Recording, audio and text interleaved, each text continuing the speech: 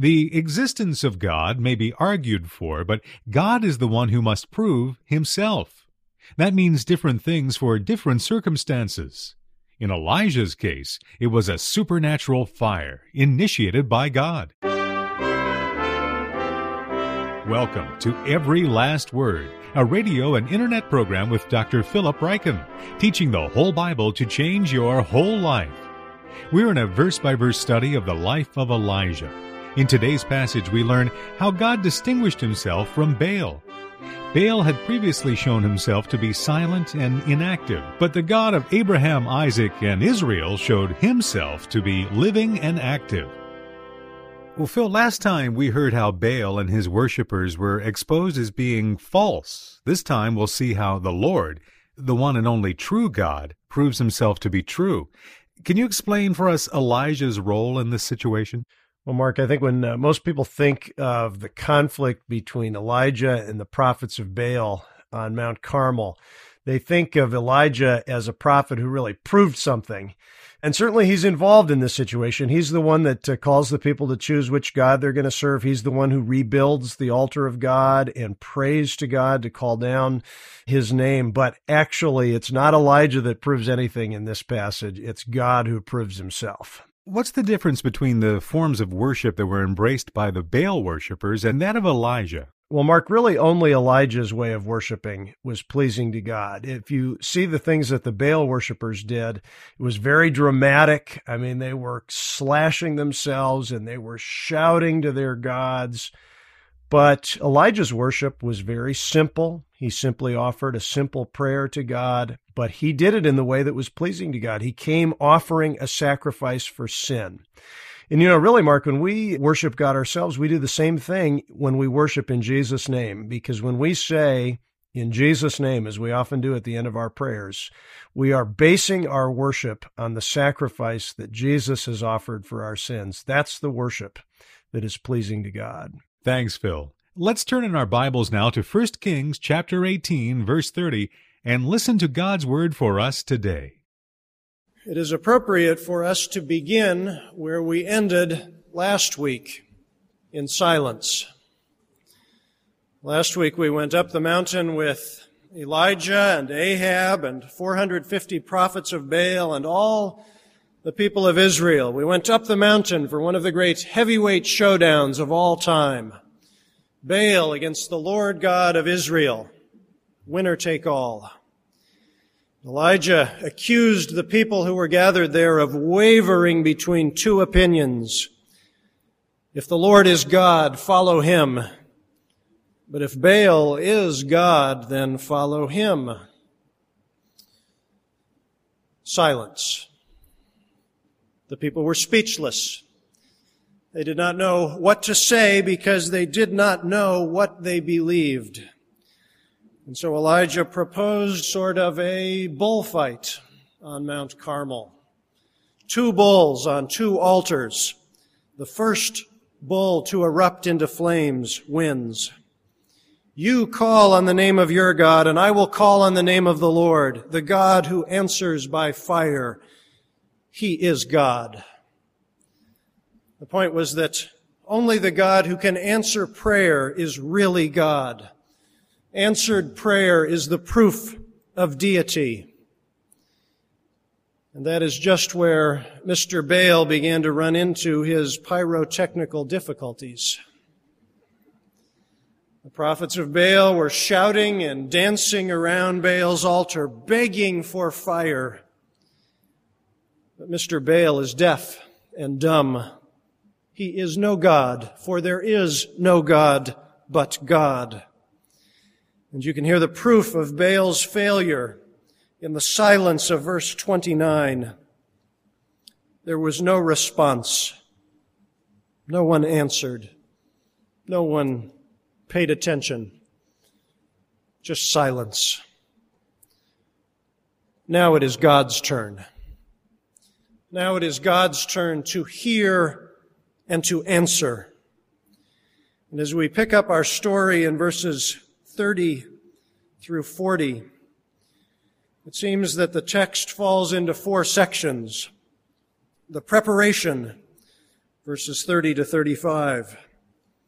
The prayer, verses 36 and 37. The proof in verse 38, and then the prostration in verses 39 and 40. Elijah's preparation begins with an invitation, "Come here to me." Like a father gathering in his children, Elijah invites God's people to come back to God. And as the children of Israel crowd around to see what the prophet will do, Elijah gathers up the stones of the broken altar and rebuilds it. That gives us an indication, doesn't it, of Israel's spiritual condition. The altar needed to be rebuilt because it was in ruins. And if the place of worship was in a shambles, it was because the hearts of the people were in a shambles, spiritually speaking. Elijah rebuilt his altar properly. He took 12 stones, one for each of the tribes descended from Jacob, 12 stones for 12 tribes, thus reminding the people that all Israel belonged to God by covenant promise. Elijah was gathering the tribes of Israel back together at the altar of God. He was calling them back to the faith of their fathers. And he was calling them back to biblical faith and biblical practice. He did not rebuild this altar in the name of a false god. He rebuilt it, the Scripture says, in the name of the Lord.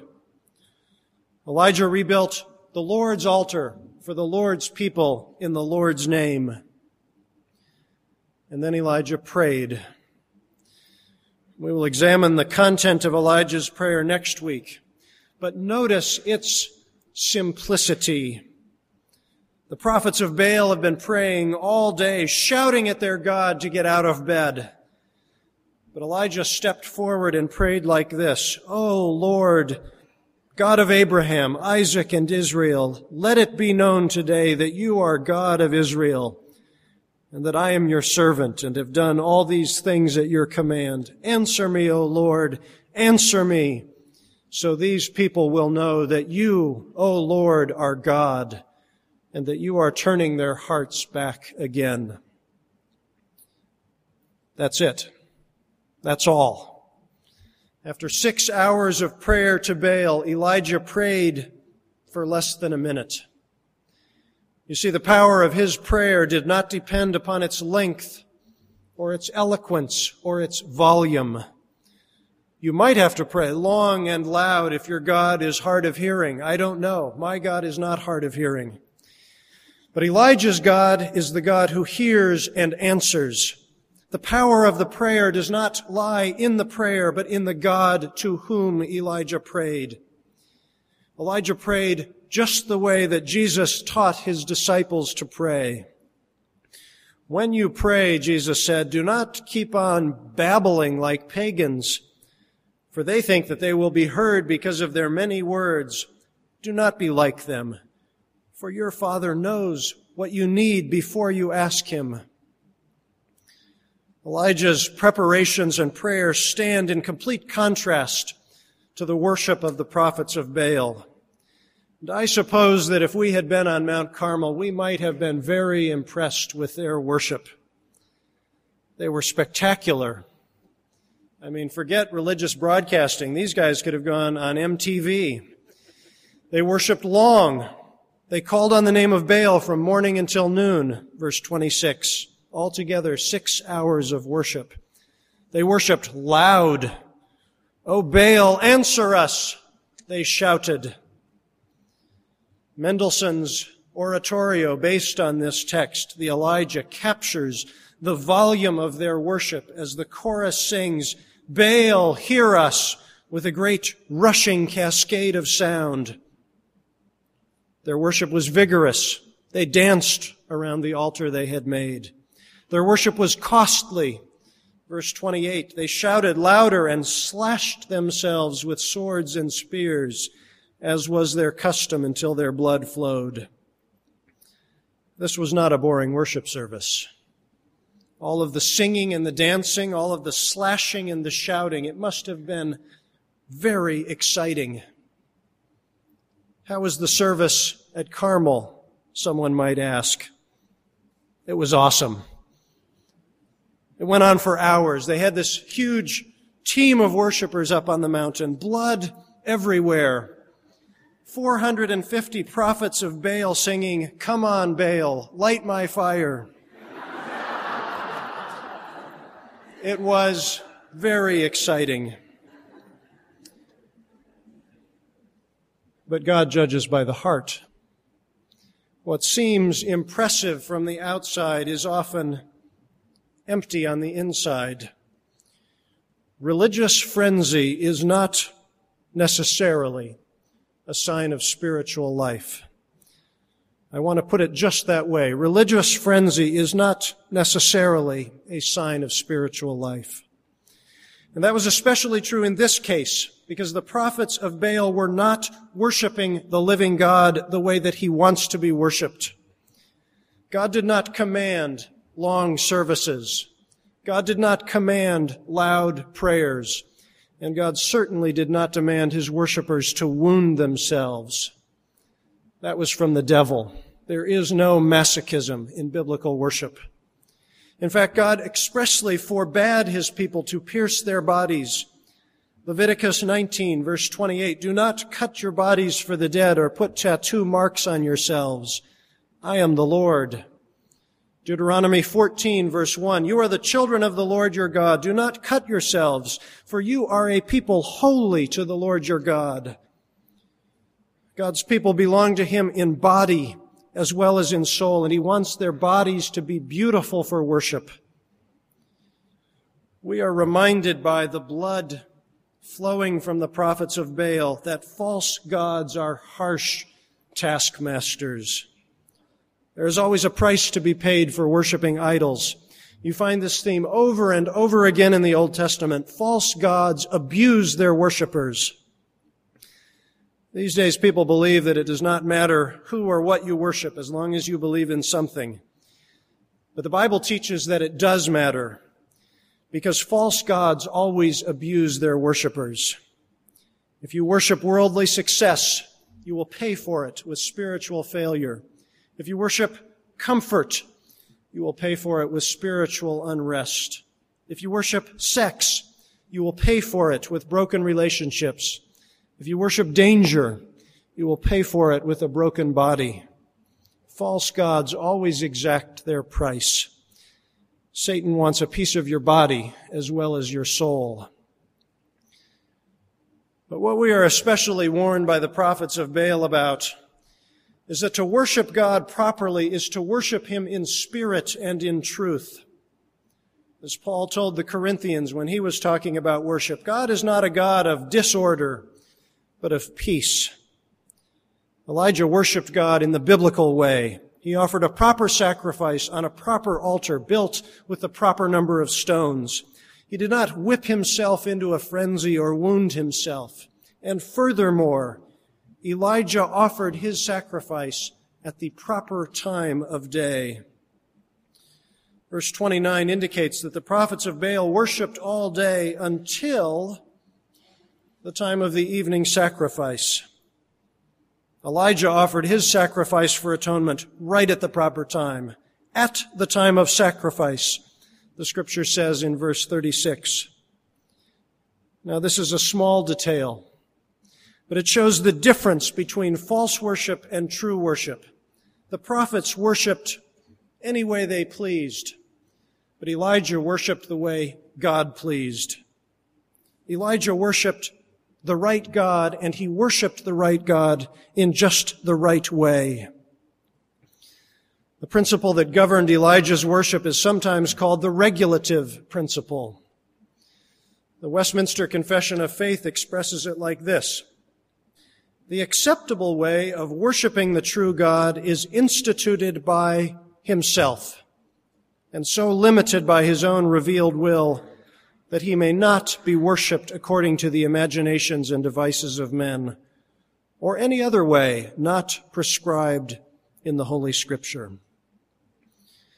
Now, Christians sometimes disagree, as you know, about how that principle ought to be applied. But we ought to be able to agree on the principle itself, because the principle is right. God is the one who receives our worship, And so he has the right to determine what kind of worship we must offer. The New Testament describes corporate worship through prayer, the reading and preaching of the Word of God, baptism, the Lord's Supper, singing, and the giving of offerings. We may be creative in the way that we do those things. We are not to worship God in ways that he did not intend. Elijah was accepted by God because he worshiped in the way that was acceptable to God. Now, after the preparation and the prayer came the proof. This was the second part of Elijah's two-part strategy for evangelism. When it came to apologetics, to defending his faith in the living God, Elijah had a 1-2 punch. First, the disproof of the false god. And of course, we had that last week when Baal was exposed to be no god. Now, the proof of the true God. The refutation of the false god before the demonstration of the Lord God. In our last study, we noticed that Elijah gave every advantage to his opponents. He gave, we said, the home bull advantage, letting the prophets of Baal choose the first bull and build the first altar. Even Elijah's challenge to make fire gave Baal the advantage, for Baal was supposed to be the god of lightning and thunder. But Elijah really gave himself a handicap after he had finished rebuilding his altar. Verses 33 through 35. Fill 4 large jars with water and pour it on the offering and on the wood. Do it again, he said, and they did it again. Do it a third time, he ordered, and they did it the third time. The water ran down the altar and even filled the trench. This was all part of Elijah's master plan. He was savvy enough to know that whenever God performs a miracle, there are doubters. So he wanted to make it as clear as possible that only God could start this fire. He invited the closest scrutiny of what he was doing. He made sure that everybody could see how soggy his altar was. And perhaps he sent his helpers down to the Kishon River just below the mountain, or perhaps he sent them to the Mediterranean Sea just a little bit further away. But in any case, everyone would have seen the helpers go down the mountain and carry the big jars of water, laboring with them up the mountain, water sloshing over the sides. And then they doused the altar. Everyone saw it. Water running all over the pieces of the bull and all over the wood and the stones, all over the ground, filling those great trenches around the altar. The point was that only God could light this fire. The pyrotechnics needed to light the bull were far beyond Elijah's capabilities. Only God could consume the sacrifice on the altar. And so he did. With God, all things are possible. Then the fire of the Lord fell and burned up the sacrifice, the wood, the stones, and the soil, and also licked up the water in the trench. No bull, no wood, no stones, no soil, no water. Nothing was left. It was not just a fire or even a bonfire. It was a mighty conflagration. The fire of the Lord God Almighty came down from heaven and consumed everything. That fire was the proof of the godness of the Lord God of Israel. The Lord, the God of Elijah, is a burning and consuming fire. He is the God who sent fire and brimstone upon Sodom and Gomorrah, the God who appeared to Moses at the burning bush, the God who led the children of Israel out with a fiery pillar by night, the God who consumed the burnt offering on Aaron's altar, the God who consumed Nadab and Abihu with flames when they offered unauthorized fire. He is the same God who defeated Baal on Mount Carmel with fire from the mountain. He is the same God who sent fire to accept Elijah's sacrifice for the atonement of Israel's sin. And we are reminded by all of this that God is his own proof. Only God can prove his own existence. Elijah helped to disprove Baal, but he did not really prove God at all. God proved himself I am God. I am God, he declared in the fire upon the altar. And this same thing is true whenever we share the good news about Jesus Christ. We can sometimes disprove the false gods of this world. If you tug at the loose ends of any non-Christian worldview, it will begin to unravel in its own contradictions. But you cannot prove God to the unbeliever. When you speak to people about your faith in Jesus Christ, you can offer many persuasive arguments in your defense. You can talk about the butterflies and the mountains and the stars, about how the whole universe gives abundant evidence of intelligent design. You can talk about the reliability of the Bible, about how the science of archaeology confirms the truth of biblical history. You can talk about the historical evidence for Jesus Christ, about how the four Gospels give independent testimonies to his life and death and resurrection. You can give many convincing and persuasive arguments for the truth of Christianity. But only God can prove himself.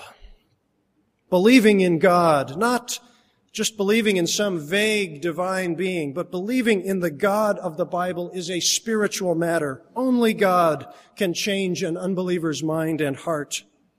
Sinners must be transformed by the fire of the Holy Spirit before they will come to Jesus Christ for salvation from sin. And that is really what Elijah was praying for on Mount Carmel. He prayed, verse 37, that God would turn the hearts of Israel back to God. That was the point of his proof. The fire from heaven was not just a sign of God's power, it brought spiritual regeneration to the people of God. And it takes fire to do that. The brilliant 17th century French mathematician and philosopher Blaise Pascal wrote down an account of his own conversion. A servant discovered it after Pascal's death, concealed in the lining of his coat. Pascal wrote, "In the year of grace, 1654, on Monday, 23rd November, Feast of St. Clement, from about 10:30 in the evening until about 12:30, fire.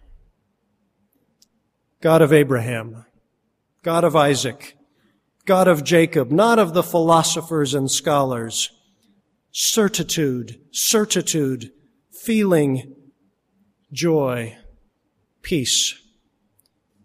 God of Jesus Christ." End quote. God himself did for Pascal what the philosophers and scholars were unable to do. He proved himself by giving him the fire of the Holy Spirit. And our job is to do what Elijah did. Our job is to identify the idols of our culture and to confront people with the choice between the living and true God and every false god. And then we pray, because only the fire of the Holy Spirit can regenerate a sinner's mind and heart. It is ours to speak and to pray, but God's to convert. The Chinese Christian Watchman Nee gives a fascinating account of the way that God proves himself in his book, Sit, Walk, Stand. Sometime before the outbreak of World War II, Watchman Nee led an evangelistic mission to an island off the south coast of China. And 6 of the evangelists were veteran missionaries, but they brought with them also young brother Wu. After days of vigorous preaching without any apparent success, Wu was so frustrated that he asked, "Why is it that none of you will believe?" The people answered, "We have a God, one God, Ta Wang, and he has never failed us." "How do you know that you can trust him?" asked Wu. And so the people explained, "We have held his festival procession every January for 286 years. The chosen day is revealed by divination beforehand, and every year, without fail, his day is a perfect one, without rain or cloud." "And when is the procession this year?" asked Wu. "It is fixed for January 11 at 8 in the morning. "Then," announced Wu, perhaps recklessly, "I promise you that it will certainly rain on the 11th. They cried out, "That is enough! No more preaching! If there is rain on the 11th, then your God is God." Then Wu went to tell the other missionaries what he had done. You see, he had laid down a challenge like the challenge Elijah gave to Israel. You call on the name of your God, and I will call on the name of the Lord, and the God who answers by fire, or in this case, rain. He is God. Now, Wu's challenge may have been impetuous. It may have been a mistake. It may have made the other evangelists a little nervous. And it was too late to do anything about it now. And so, just as in Elijah's day, the news spread throughout the land, what would the Christians do? They did not doubt that Ta Wang was capable of providing fair weather, either through demonic influence or through the ability of the local fishermen to predict the weather. It had not rained on the festival day for nearly 3 centuries. And yet they began to pray, trusting that the God of Elijah was with them. They began to pray not desperately, but confidently, resting in the finished work of Jesus Christ and in His power over sin and death. This is how Watchman Nee described the events of January 11. I was awakened by the direct rays of the sun through the single window of our attic. "This isn't rain," I said. It was already past 7 o'clock. I got up, knelt down, and prayed, "Lord, please send the rain." I walked downstairs before God in silence. We sat down to breakfast, 8 of us together, including our host, all very quiet. There was no cloud in the sky, but we knew God was committed. As we bowed to say grace before the food, I said, "I think the time is up. Rain must come now. We can bring it to the Lord's remembrance."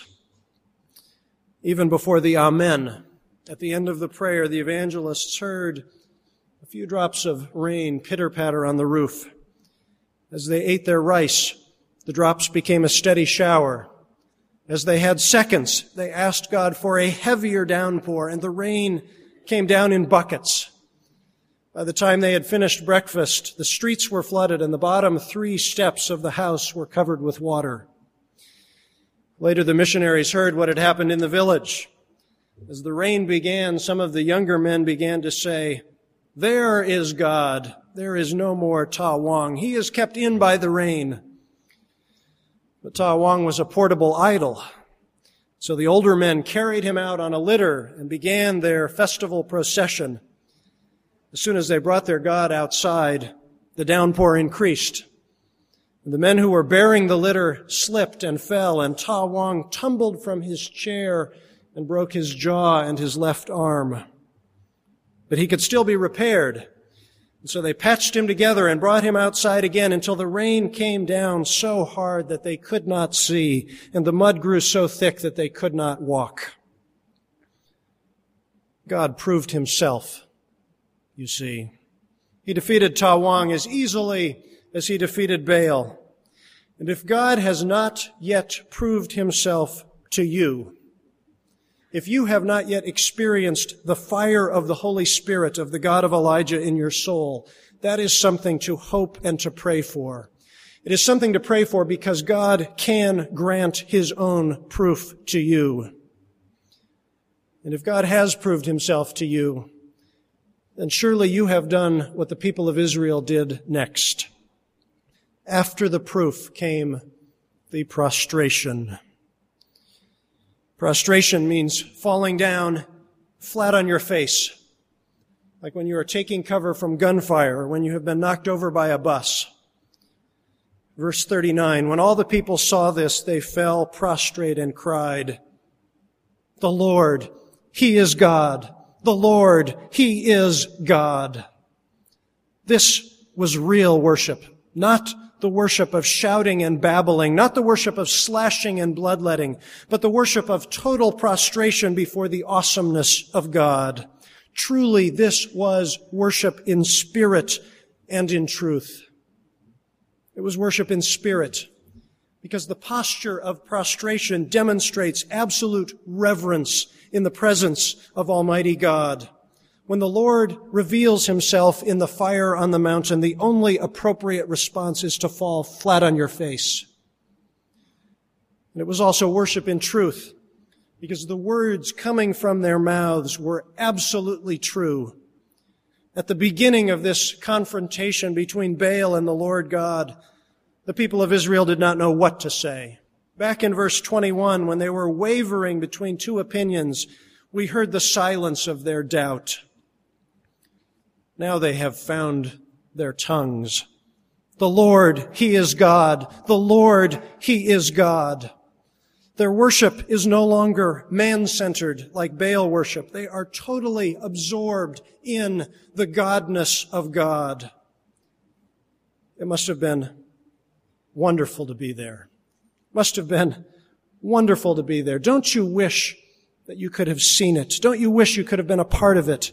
Don't you wish that you could have laid down in the dust with the Israelites, shouting, "The Lord, He is God. The Lord, He is God," over and over again until your voice grew hoarse.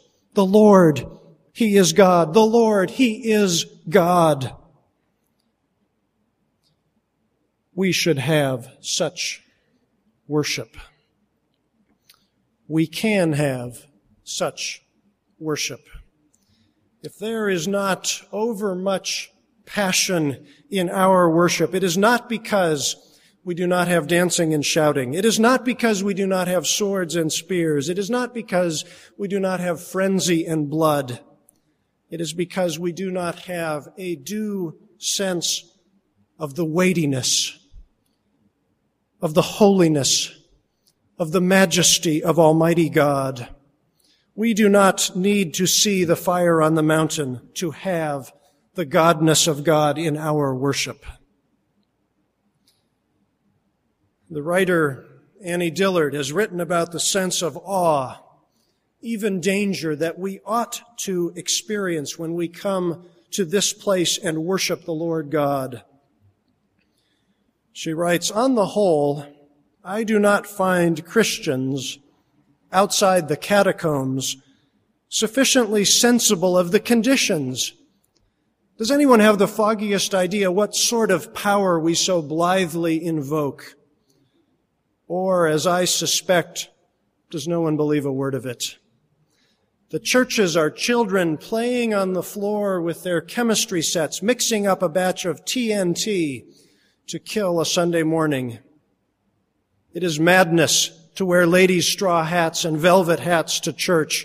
We should all be wearing crash helmets. Ushers should issue life preservers and signal flares. They should lash us to our pews. For the sleeping God may wake someday and take offense, or the waking God may draw us out to where we can never return. We have lost a sense of the weightiness of the majesty of God, not only in our worship, but in our whole lives.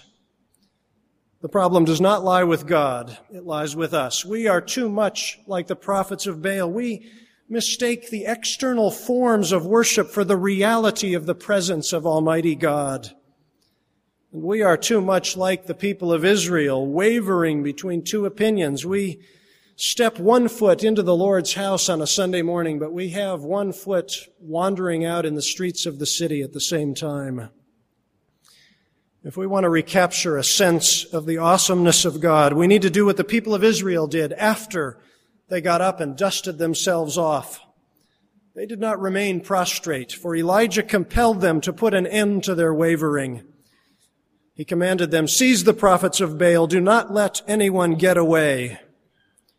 They seized them, and Elijah had them brought down to the Kishon Valley and slaughtered there. If they were to stop wavering, they needed to put Baal worship to death once and for all. And the Lord has not placed into our hands the sword. Our weapons are spiritual weapons, not physical, because our warfare is spiritual. But we must put our own sins to death. And we do not know how to do that very well. We are not ruthless with our sins. That is why we waver between two opinions and why we do not have a proper appreciation of the weightiness of God in our worship. So do not waver between two opinions any longer. Take the false gods hiding in your heart and put them to death, as it were, at the Kishon River. For we know that our old self was crucified with Christ so that the body of sin might be done away with. And then prostrate yourself before the Lord God in every area of life. Prostrate yourself before the Lord Jesus Christ in your work and in your play and in your family and in your relationships over and over again, so that everything you do and say and think declares the Lord. He is God. Amen. Let's pray together. Our Father in heaven, we give you praise for the weightiness of your holiness and majesty, for the way that you are always present when we worship together. And we ask, Father, that you would show us the sin in our lives so that we might put it to death, and so that we might come into your presence unhindered in our prostration before you in the name of Jesus Christ. Amen.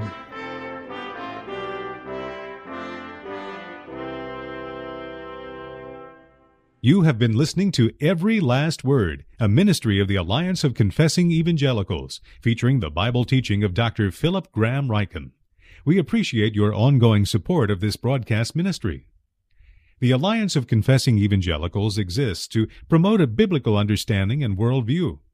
Drawing upon the insight and wisdom of Reformation theologians from decades, even centuries gone by, we seek to provide contemporary Christian teaching that will equip believers to understand and meet the challenges and opportunities of our time and place. The Alliance also produces the radio broadcasts The Bible Study Hour, featuring the teaching of the late Dr. James Montgomery Boyce, and Dr. Barnhouse and the Bible, featuring the Bible teaching of the late Dr. Donald Gray Barnhouse. For a full list of radio stations carrying our programs, please visit our website at www.alliancenet.org. Every Last Word continues through your generous gifts and financial support. If you would like to see this program continue to benefit others as it has benefited you, please prayerfully consider becoming a friend of the Alliance. For more information or to make a contribution, please contact us by calling toll-free 1-800-488-1888. You can also send us a gift by writing to Alliance of Confessing Evangelicals, Box 2000, Philadelphia, PA 19103. Or you can visit us online at www.alliancenet.org. Be sure to ask for a free resource catalog featuring books, audio teachings, commentaries, booklets, videos, and a wealth of other materials from outstanding Reformed teachers and theologians. Thank you again for your continued support and for listening to Every Last Word.